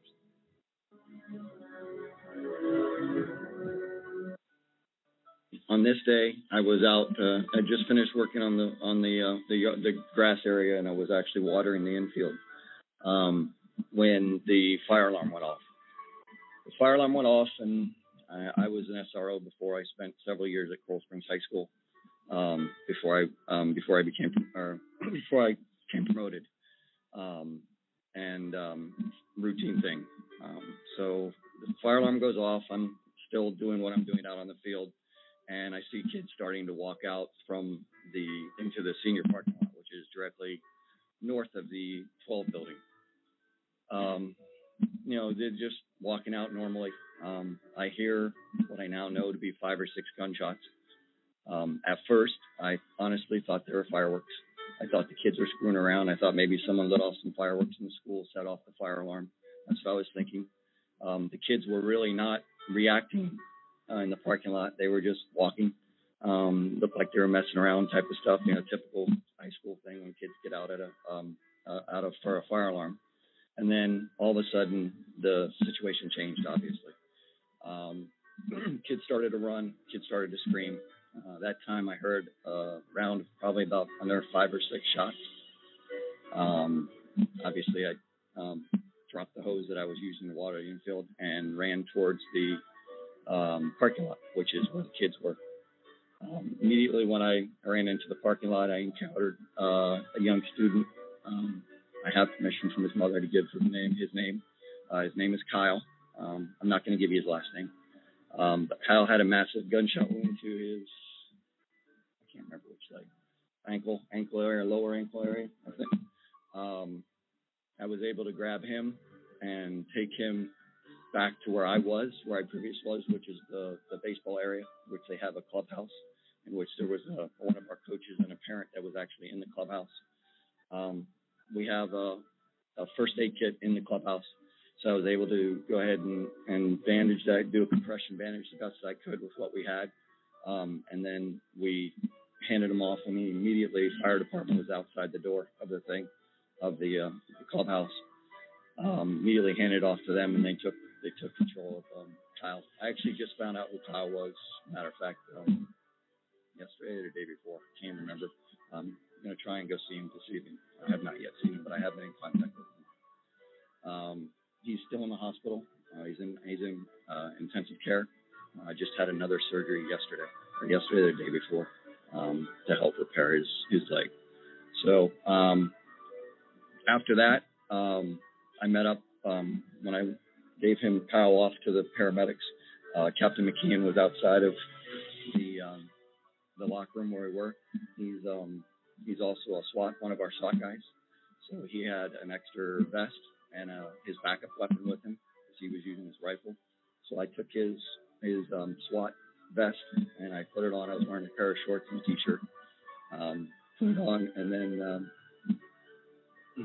got his gun, his secondary weapon, and we systematically cleared back towards the 12 building because, unfortunately I have a knowledge of that school pretty well, where it was. Plus, I did leave out something else, I'm sorry. When we were inside the building, or inside the locker room, Kyle gave me a tremendous description of what was going on, what the shooter was wearing, all that type of stuff of what actually was going on in the building, what building he was in, and I was able to relay that to our dispatch.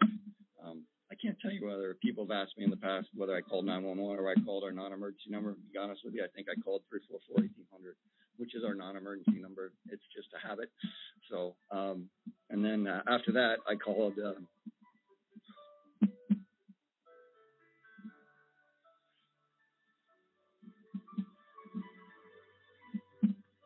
After that, I called my wife.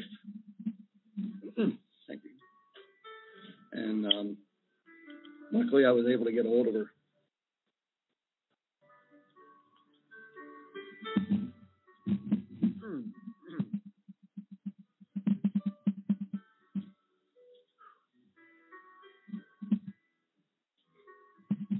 And by the grace of God, my wife and my son, who are on opposite ends of the school, my son was out on a bathroom pass, and my wife was in planning inside the girls' locker room.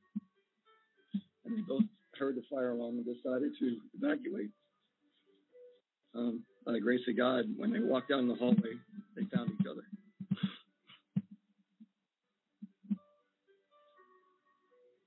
And they were able to shelter in place.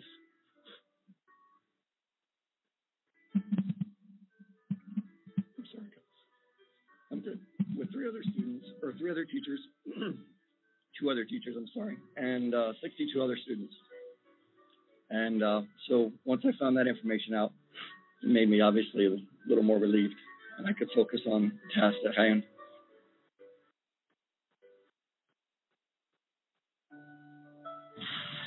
This afternoon, I spoke with Governor Malloy and FBI Director Mueller. I offered Governor Malloy my condolences on behalf of the nation and made it clear he will have every single resource that he needs to investigate this heinous crime, care for the victims, counsel their families.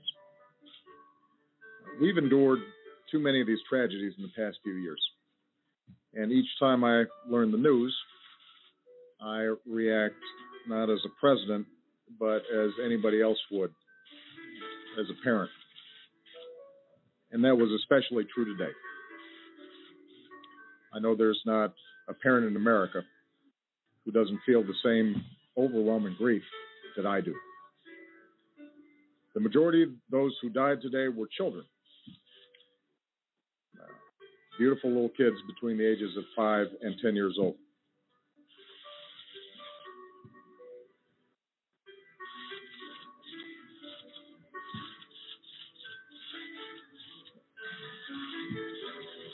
They had their entire lives ahead of them. Birthdays, graduations, weddings, kids of their own.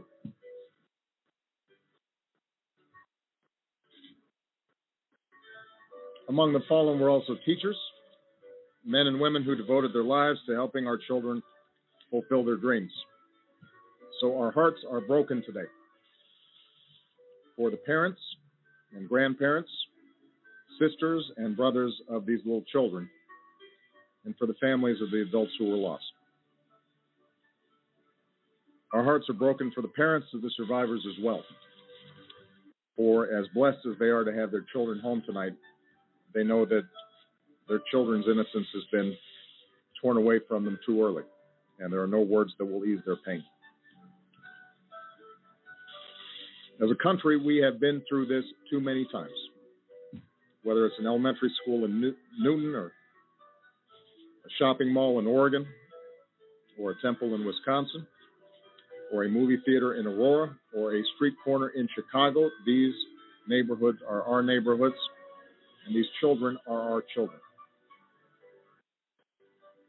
We're going to have to come together and take meaningful action to prevent more tragedies like this, regardless of the politics.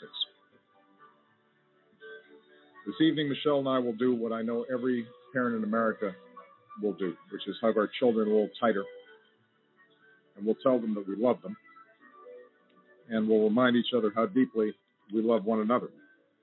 But there are families in Connecticut who cannot do that tonight, and they need all of us right now. In the hard days to come, that community needs us to be at our best as Americans, and I will do everything in my power as president to help. Because while nothing can fill the space of a lost child or loved one, all of us can extend a hand to those in need, to remind them that we are there for them, that we are praying for them, that the love they felt for those they lost endures not just in their memories, but also in ours.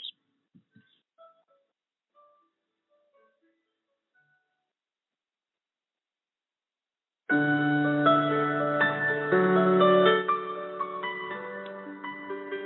there you have it.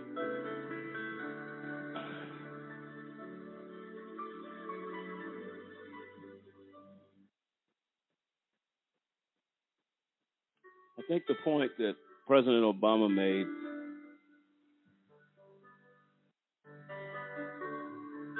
as a nation, as the human race,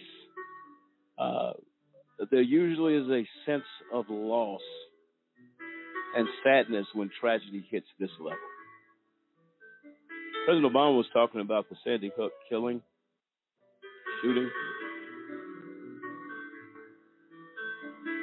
It's just incomprehensible that it continues to go like a revolving door. To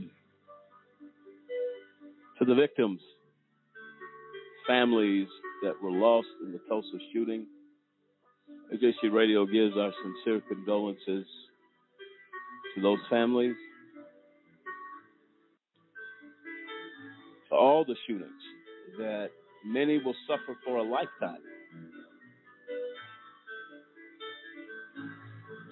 We give our sincere condolences to the mother or father of the shooter in Tulsa. We give our sincere condolences for the loss of your son. There are no winners here. No people here that go unscathed. But the pain is very real.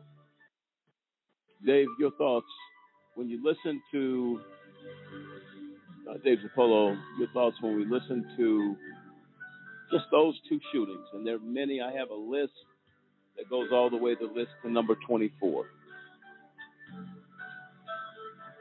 We play two.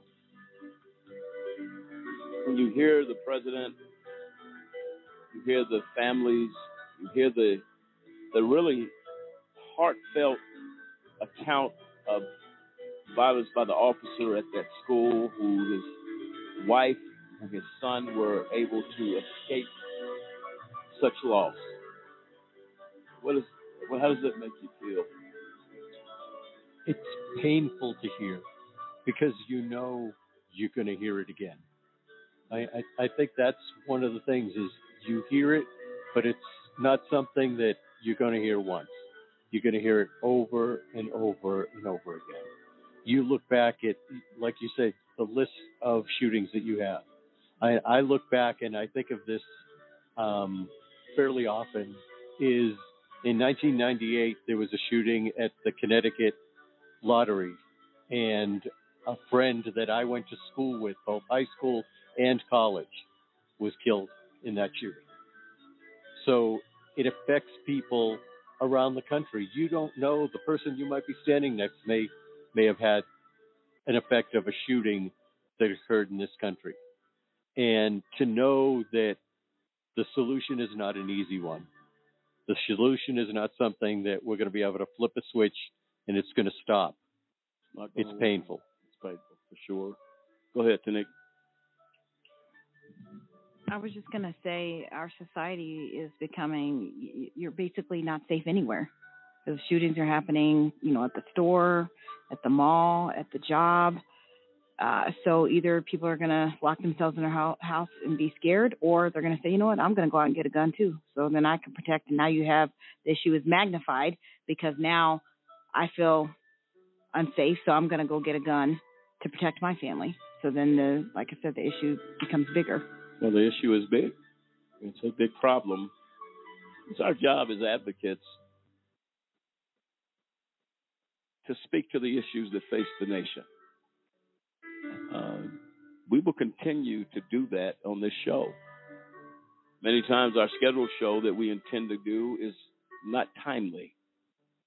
Out of respect for the victims of these types of violences, the loss of life, it is our job to say we care.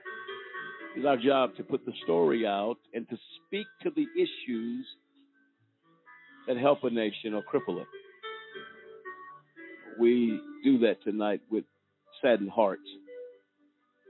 that, as Tanique just alluded to, and Dave's point, which was so candid, the sadness is not only what has happened today,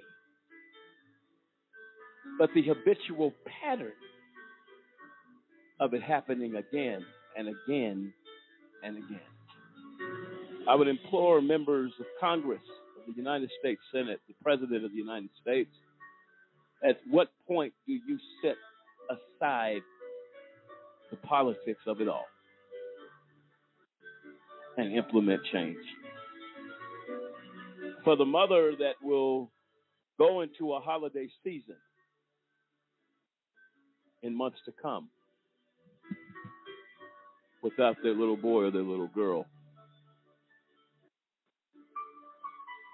that's worth laying aside politics.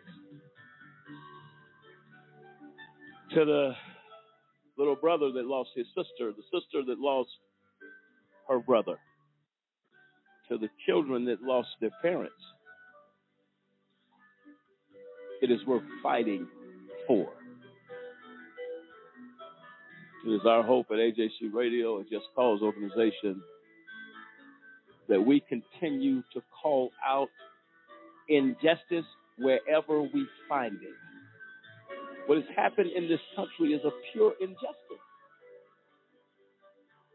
because those that have the power to bring action fail to do so. Not because they don't have the tools to change it, not because there's no way to come together. As to Pastor Banks' statement a week ago,